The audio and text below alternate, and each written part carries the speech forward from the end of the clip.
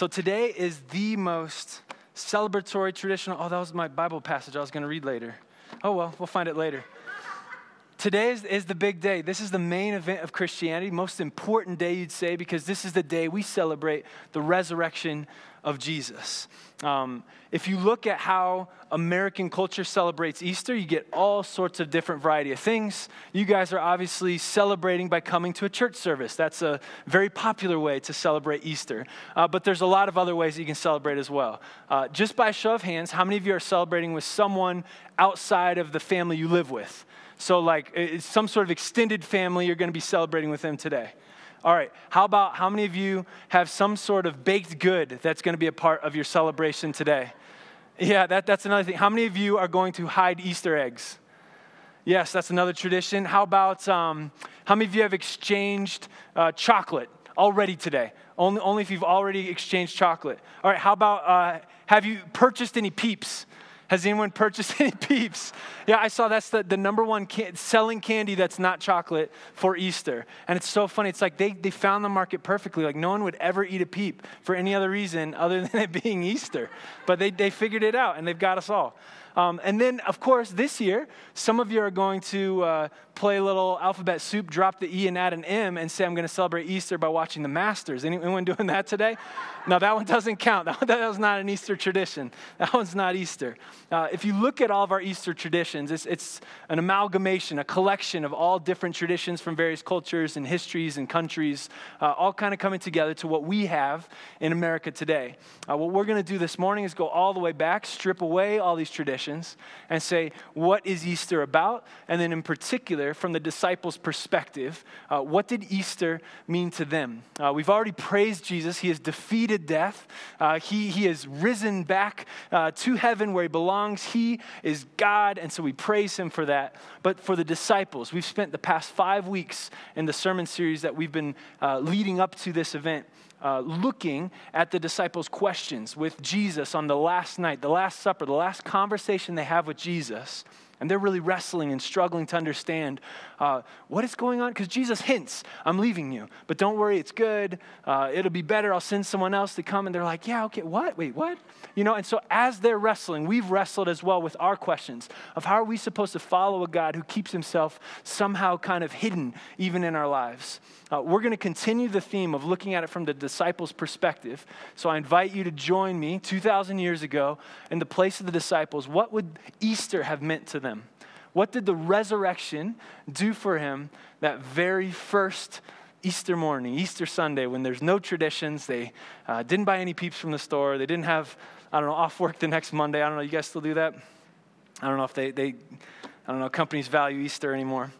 But we're going to be reading back through what we have read about that Last Supper, and then talk through the disciples' experience as they realized Jesus' death and resurrection. I want us to start in a passage that we looked at about 2 or 3 weeks ago. It's John chapter 14, the very beginning, a conversation that Jesus has, hit it 3 times there, Jesus has with his disciples. This just sounds familiar if you were here a couple weeks ago. Jesus is telling his disciples, do not let your hearts be troubled. You believe in God, believe also in me. My Father's house has many rooms. If that were not so, would I have told you that I'm going there to prepare a place for you? And if I go and prepare a place for you, I will come back and take you to be with me, that you also may be where I am. You know the way to the place where I am going. Now, when we looked at this passage, we looked at it from our perspective here in 2023, where we know the crucifixion, we know Jesus' death, his burial, and his resurrection have occurred, and so we understand what Jesus is saying. Forget all that and put yourself in the disciples' position, right? So Jesus is saying, don't be troubled. I'm going to prepare a place for you, and you know the way to the place where I'm going. And then Thomas's question right after that really expresses how well the disciples understand this deep meaning that Jesus said. Thomas said to him, Lord, we don't know where you're going, so how can we know the way? It's like, what I imagine is like, you know the kids at birthday parties, and then they've got the piñata, and then they put the blindfold on, and they like spin them around, and then the kid's like swinging, and they're like got the piñata on the string, and they're like, ha, ha, ha, ha. You know, it's like, that's what it feels to me like the disciples are going through. Like, Jesus, I don't see anything that you see. I'm out here like grasping for straws, like how, I don't even know where you're going. How can I know the way? And yet Jesus is so calm and confident. You know, like, I remember I was at a birthday party for one of our kids, and my parents put together this fun little like set of competitions. One of them was you had to dribble a soccer ball and score a goal while blindfolded. And you had a partner who was going to tell you like where to go. You know, and so you get the blindfold on, and they're like, go forward, a little more. A little more. It's like you're taking such small steps. Because it's like, why? I'm going to like trip. I'm going to fall. You know, like if you don't understand where you're going, if you can't see what the goal is, you're going to be much more hesitant. You're going to be living within your shell. You're more afraid. And it's almost like Jesus is like, hey, don't let your hearts be troubled. It's like Jesus, he knows what's going on, has like much more confidence this is going to happen. You know, like the person, the instructions, go faster. It's just to your right. You're like, not that far. You know, and the disciples are out here like, I'm clueless. You know, and afraid, right? Don't let your hearts be troubled. That's because the disciples were trying to, like this sounds like something intense is going to happen. You're talking about leaving us, and I don't like that, right? That's the state of mind that the disciples are in. This is just the night before Jesus is arrested and killed on the cross. Way before the resurrection. We're getting a little running start, right? After this, Jesus takes, after the Lord's Supper, right, Last Supper, he takes the disciples outside the city. They go to the Garden of Gethsemane. It's there that Judas, the disciple who betrayed him, brings like this armed mob to arrest Jesus. And here's one of the exchanges that happens there. This is Jesus talking to people coming to arrest him. Am I leading a rebellion, said Jesus, that you have come out with swords and clubs to capture me? Every day I was with you, teaching in the temple courts, and you did not arrest me. But the scriptures must be fulfilled. And then the very next line shows how closely the disciples loved him and wanted to be with him forever. Their enduring commitment to him. So then everyone deserted him and fled. The disciples are scared out of their mind. Right? So Jesus just gives them this pep talk, John 13, John 14. He continues it if you read 15, 16, and 17, where Jesus on the way to the Garden of Gethsemane continues to teach them and encourage them and say that I will be with you, hold on to me. And then all of a sudden, this plan, whatever Jesus had planned, went terribly wrong. Someone betrayed him. And now he's being arrested in the garden. And now everything, the whole plan, like we thought Jesus was the Messiah. But now he's arrested, and I don't know what's going to happen to him. They all fled, it says. And then you look, it's fun to trace the story of Peter. So we've kind of teased Peter a little bit as we've read through. He's the one who speaks first, he acts first, and speaks and acts before he thinks. You know, he's the guy when Jesus is washing the disciples' feet, he says, you'll never wash my feet. And Jesus is like, well, but I have to. He's like, okay, then wash my whole body too. You know, it's like, okay, Peter. You know, but Peter also that night said, I will stay with you to the death. I will never leave you. And Jesus said, you know what, actually before the night's over, you're going to deny me 3 times. You know, I was like, what? How does this happen? Right here, while he's being arrested, Peter actually draws his sword and cuts a guy's ear off. He's like, on guard, let's go, you know, to the death. You know, and Jesus is like, well, put that down. And can you imagine? They don't understand, right? Because Peter's like, no, I'm willing to die for you. I'm ready to go. And Jesus is like, no, put your sword down. I'm going to accept my arrest. I'm going to go with them. This is a part of the plan.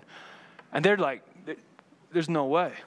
You know, and then it says in John that Peter and another disciple kind of sneak after Jesus, trying to watch what happens after he gets arrested. He gets taken to the high priest. The high priest is the highest religious ruler in Judaism at the time, and was definitely one of the people that helped Jesus ultimately get crucified. And so Peter's there kind of like watching, waiting to see what's going to happen. And someone's like, hey, hold on. I've seen you with him. You're totally with him. And he's like, oh, no. I never met the guy. I just couldn't sleep. I heard there was something going on, so I just decided to come here and check it out. You know, 3 times, just like Jesus prophesied, he denies, no, I'm not with him. He's afraid, right? He sees, hey, the end of this looks like this is the end. This is the end. And then can you imagine the next day, Jesus is hung on the cross. The disciples are like, whoa, we were just having dinner with him, and now he's being nailed to the cross. Like, someone do something. Jesus, do something. And he's just standing there taking it, accepting it. Like, can you imagine their heartbreak? Like, no, you were supposed to save Israel. You're supposed to save the nation, make everything right, and there you are, dying. And then, the Roman guard takes the sword and kills him, make sure he's dead, and you're like, what happened? That's the state of mind the disciples are in. So much hope, so much confusion, and now so much hopelessness. They're lost. They don't have a leader that says that they were meeting together just kind of like, what do we do, Until Easter morning, right? And what Tammy read, the women go to the tomb because they brought the embalmment materials. They're going to take care of the dead body. They show up there, but they don't find nobody. I mean, they find the angel, but they don't find nobody. You know what I'm saying? Like, Jesus has risen. He's alive. And so they go back and they tell the disciples. And so, the women come in and they say, he is risen. And the disciples are like, he is risen. No, they didn't say that. They said this. They did not believe the women because their words seemed to them like nonsense. They had seen Jesus die, right? They didn't understand. They didn't understand yet that Jesus had to rise, that this was his destiny. This was God's plan all along. So the women come back. They're like, no, he's not there. They're like, whoa, hey, stop. Like April Fool's already happened, right? No, just kidding. They didn't have that back then either. Then one of the disciples, though, says, I've got to see this for myself. You know who it was? Yeah, it was Peter. Peter, however, got up and ran to the tomb. Bending over, he saw the strips of linen lying by themselves, and he went away, wondering to himself what had happened. Confused. There's no joy yet. They're still like, what? How did the stone? I don't get it. You said there was an angel. Are you sure it was an angel, not just someone taking the body away? Like what did you see exactly? And so it says the disciples that day were talking. And they couldn't figure it out. They had figured out that Jesus was no longer in the tomb, but they didn't understand it. They're talking. Later that night, Jesus appears to them. And they celebrate him, right? While they were still talking about this, Jesus himself stood among them and said to them, peace be with you. That's what he said in John chapter 14, my peace I leave with you. He comes back and greets them with the same thing. And the disciples hugged him and said, oh, you're back. They were startled and frightened, thinking they saw a ghost. He said to them, why are you troubled? Why do doubts rise in your minds? Disciples are freaked out. What is going on? And here's Jesus. And so it says that Jesus ate some food to prove to them he's not a ghost. And then he explains to them, no. This was God's plan from the beginning and goes through all the scriptures, all the prophecies that line up and opens their eyes where they can truly see. And then it says joy and amazement. Come on, they'll be like, oh, what? It's like, so this is how you save the world. No way, and then everything becomes crystal clear for them. Now, I want to pause right here on the story because you don't see the disciples doing anything else in the Gospels, the story of Jesus' life.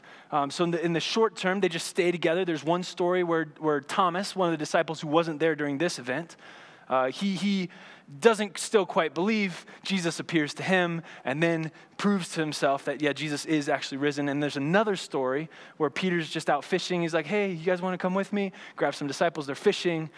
And then Jesus meets them out on fishing, restores Peter, forgives him, and kind of commissions him to lead the church, putting the past and his denials of who Jesus was behind him.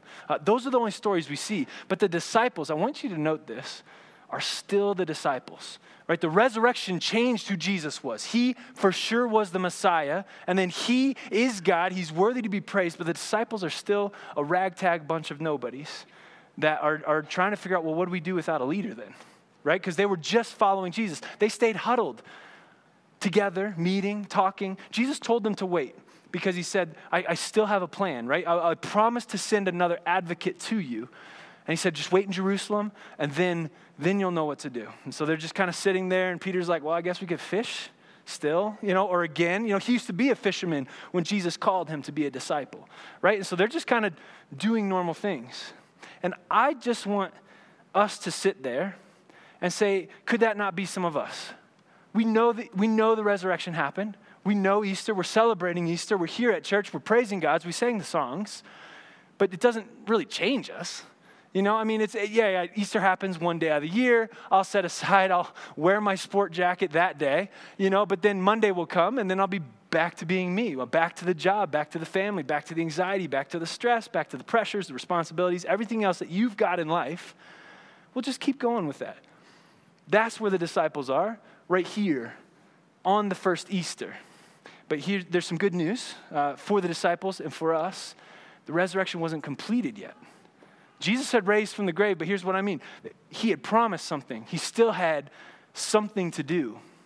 And we see that the next time we see the disciples show up in Acts. Acts is the sequel to Luke's gospel. So Luke wrote Luke about Jesus, and then wrote Acts about the Holy Spirit and how it acted in the early church. In Acts chapter 2, the disciples are still hanging out together. They're still just talking, waiting, hoping that Jesus will at some point give the thing that was supposed to come. And then it happens. Pentecost. So 50 days, it's 7 Sundays from Easter is when the Christian church celebrates it. So about 2 months out from these events, all of a sudden they're gathered. There's a large festival. Crowds have been gathering in Jerusalem. And it says a violent wind just shakes the place.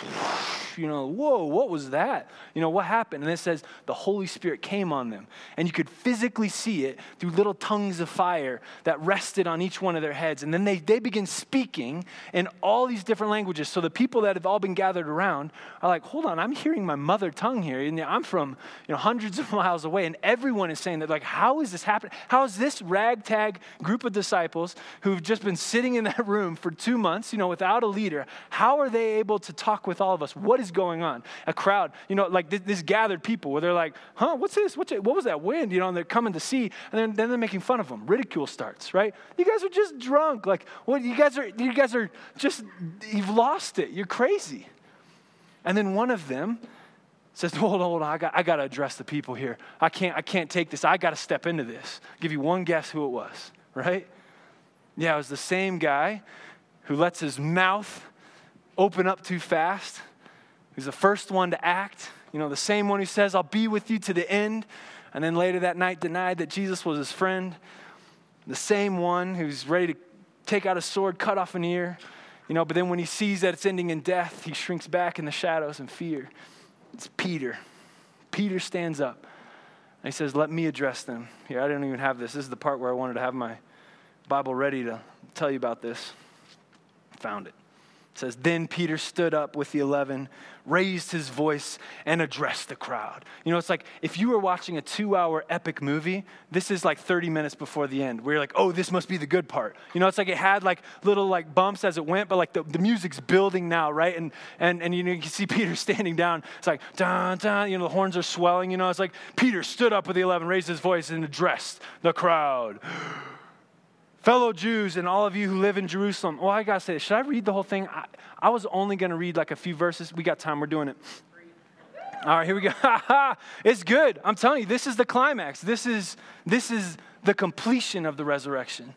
It says, fellow Jews and all of you who live in Jerusalem, let me explain this to you. Listen carefully to what I say. These people are not drunk as you suppose. It is only 9 a.m. No, this is what was spoken by the prophet Joel. He goes back to some of those scriptures that Jesus had taught them was going to happen. In the last days, he's quoting Joel. God says, I will pour out my spirit on all people. Your sons and daughters will prophesy. Your young men will see visions. Your old men will dream dreams. Even on my servants, both men and women, I will pour out my spirit in those days, and they will prophesy. I will show wonders in the heavens above and signs on the earth below, blood and fire and billows of smoke. The sun will be turned to darkness and the moon to blood before the coming of the great and glorious day of the Lord. And everyone who calls on the name of the Lord will be saved. So he starts out by saying, what you're seeing now, this big wind, this fire, our voices, you think we're crazy. No, this is actually part of God's plan. Look, it's prophet of Joel. You guys have read Joel before. This is happening right now. And then he shifts to Jesus because that is what happened. That was the reason this is the culmination from the resurrection. Here's what he says. Verse 22, fellow Israelites, listen to this. Jesus of Nazareth was a man accredited by God to you by miracles, wonders, and signs, which God did among you through him, as you yourselves know. He does not have to introduce Jesus. Everyone knew who Jesus was. He had a massive preaching following. He did amazing miracles. Everyone knew something was crazy about this guy. He says, no, he was from God, and God proved he was from him through all of these signs. This man was handed over to you by God's deliberate plan and foreknowledge. And you, with the help of wicked men, put him to death by nailing him to the cross. But God raised him from the dead, freeing him from the agony of death because it was impossible for death to keep its hold on him. You know, like a greased watermelon, you ever try to play water polo with it? It's like you just can't hold it. That's death in Jesus. I wasn't going to use that one, but I did.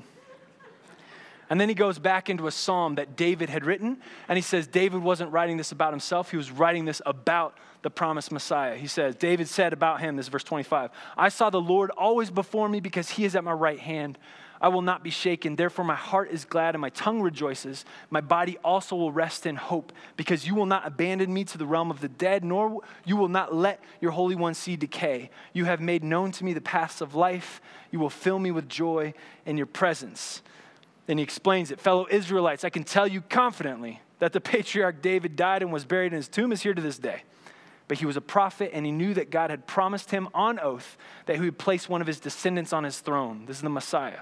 Seeing what was to come, he spoke of the resurrection of the Messiah, that he was not abandoned to the realm of the dead, nor did his body see decay. God has raised this Jesus to life, and we are all witnesses to it. Exalted to the right hand of God, he has received from the Father the promised Holy Spirit and has poured out what you now see and hear. So he's saying this was all planned. This resurrection, I mean, you even crucifying him was all planned according to God's foreknowledge. And then he resurrected. And then what he did to complete it was he was raised, ascended to the right hand of God, received the Holy Spirit, and poured it now out on us. And he wraps it up with one further example from prophecy that, yes, this was the promised Messiah. For David did not ascend to heaven.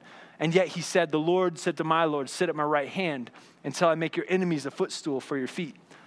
Therefore, let all Israel, this is conclusion. Therefore, let all Israel be assured of this. God has made this Jesus, whom you crucified, both Lord and Messiah.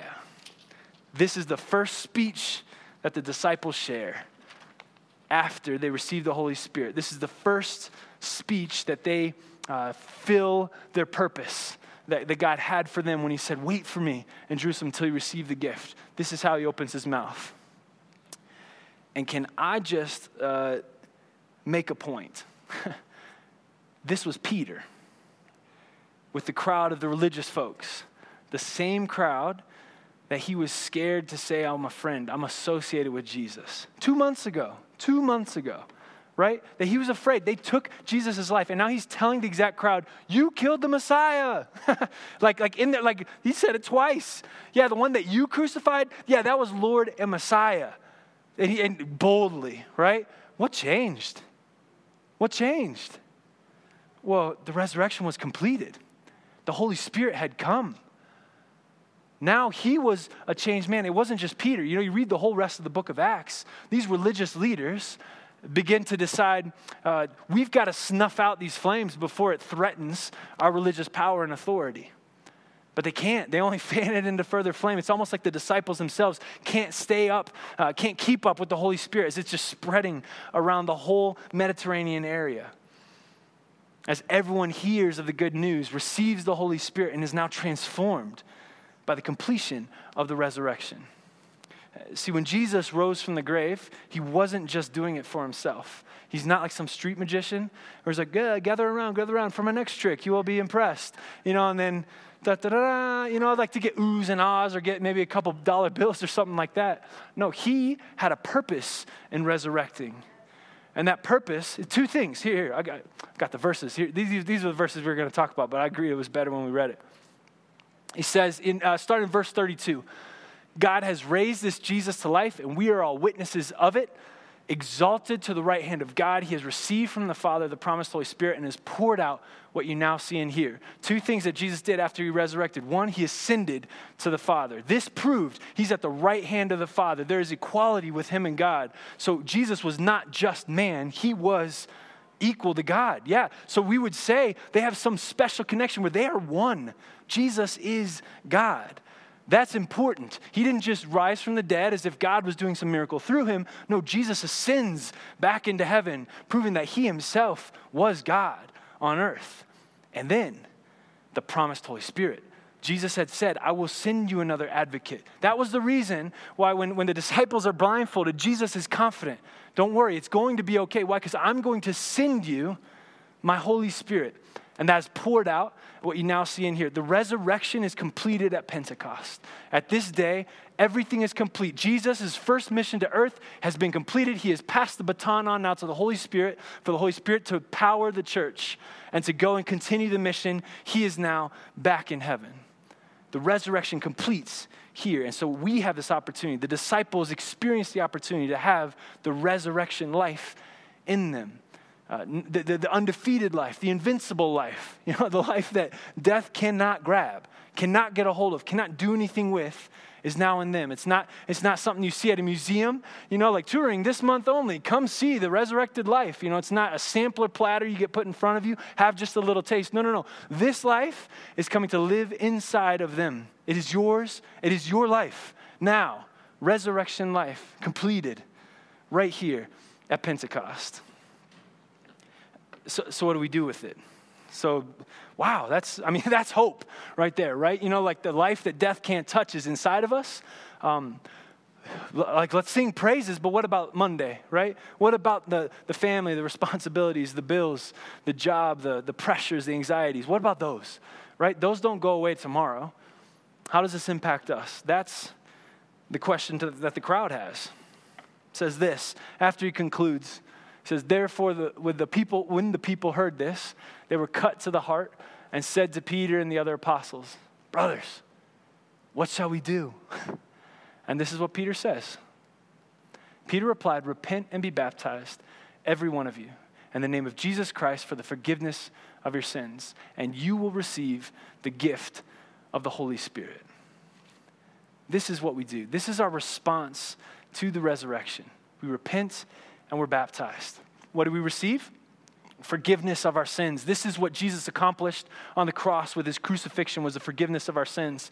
The gift of the Holy Spirit, that's accomplished through the resurrection. So the cross, Jesus on the cross, the crucifixion made it possible for God to dwell with us. The resurrection makes that a reality that we can live into. The two things, repent and be baptized. Repentance means just turning from your ways and choosing God. It's an acknowledgement that if I do things on my own, I can't manufacture this confidence. I can't change my own life. I can't reshape myself. Whenever I choose the things that I want to do, I only bring death and destruction to me and those around me. But I want to leave that. Repentance means I don't want that. Jesus, I want your way. I want your truth, your life. And so you follow him.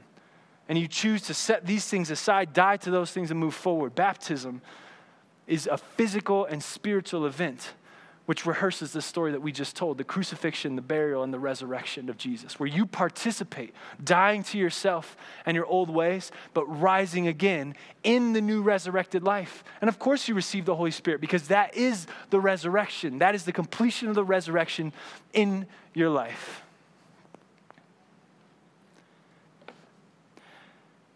I want to just invite anyone who's not been baptized to consider it and to be baptized even next week. As an adult, I know that some people might have been baptized as a child to be welcomed into the church, and we'd absolutely honor that. But if you want to be baptized as an adult, I invite you to, next week, to respond with repentance and baptism.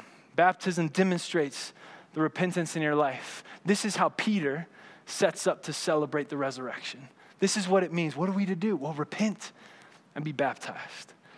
So we'll set up a baptism service next week. If you let us know, we'll schedule it. We've got a tank in the back. We'll set it up here and we'll continue the celebration. We'll celebrate Jesus' new life this week and the new life which is in him and in each one of our hearts next week. We've got little connect cards that Kim was talking about at each of the little tables. We'll take time and discuss with each other like we do on a regular Sunday. During that time, if you want to be baptized, just write your name, write your number, write your email address, and then I would like to be baptized. Drop it in that box in the back, or if you get a chance, talk with me and Kim. We would love to figure out the logistics and continue to celebrate with you, because our hope, the new life that we have, is on the other side of our participation with Jesus in his crucifixion and in his resurrection. And that's the only hope we have, and that's the proper way, the way that Peter set up for everyone to celebrate the resurrection. Let's pray this morning. Dear God, we thank you so much for your love. We thank you so much for Jesus. We thank you for your Holy Spirit. We thank you that you didn't leave us alone. Even though you went back to the Father, we recognize that you are still present with us through your Holy Spirit. And we want to have that. We want to be changed. We want to be emboldened. We want to get off of the sidelines of our faith or our church or our families, our responsibilities. And we want to have purpose. We want to have your life. We want to be driven and steered by you, God. I pray that our hearts would be one of repentance. And I pray for those that want to be baptized, Lord, would be bold so that we could be baptized. And I pray that your Holy Spirit would just be lit inside each of us. I pray that you would embolden us. I pray that we wouldn't squelch it, that we wouldn't try to turn you off or reject you, but instead we would want to seek you and see how you are moving in our life in order that your mission could continue through us. We thank you for Easter. We thank you for resurrection, but we thank you for everything that was a part of your whole plan to be with us, to restore us, and to bring us back to you and to give us your life, the undefeated, the invincible life, Lord. We thank you. We love you and pray all these things, Lord, in your Son's name. Amen. All right, we're going to take some time. You can gather around your tables, but I've got 3 questions for us to discuss this morning as we apply Easter to our individual lives. First of all, it's kind of an icebreaker. What Easter traditions remind you of truth about Jesus? So tie spiritual meaning to the traditions that you do. Number 2, how has the Holy Spirit changed your life? Share a story. What have you seen where the Holy Spirit, when he enters into your life, has molded you, has shaped you?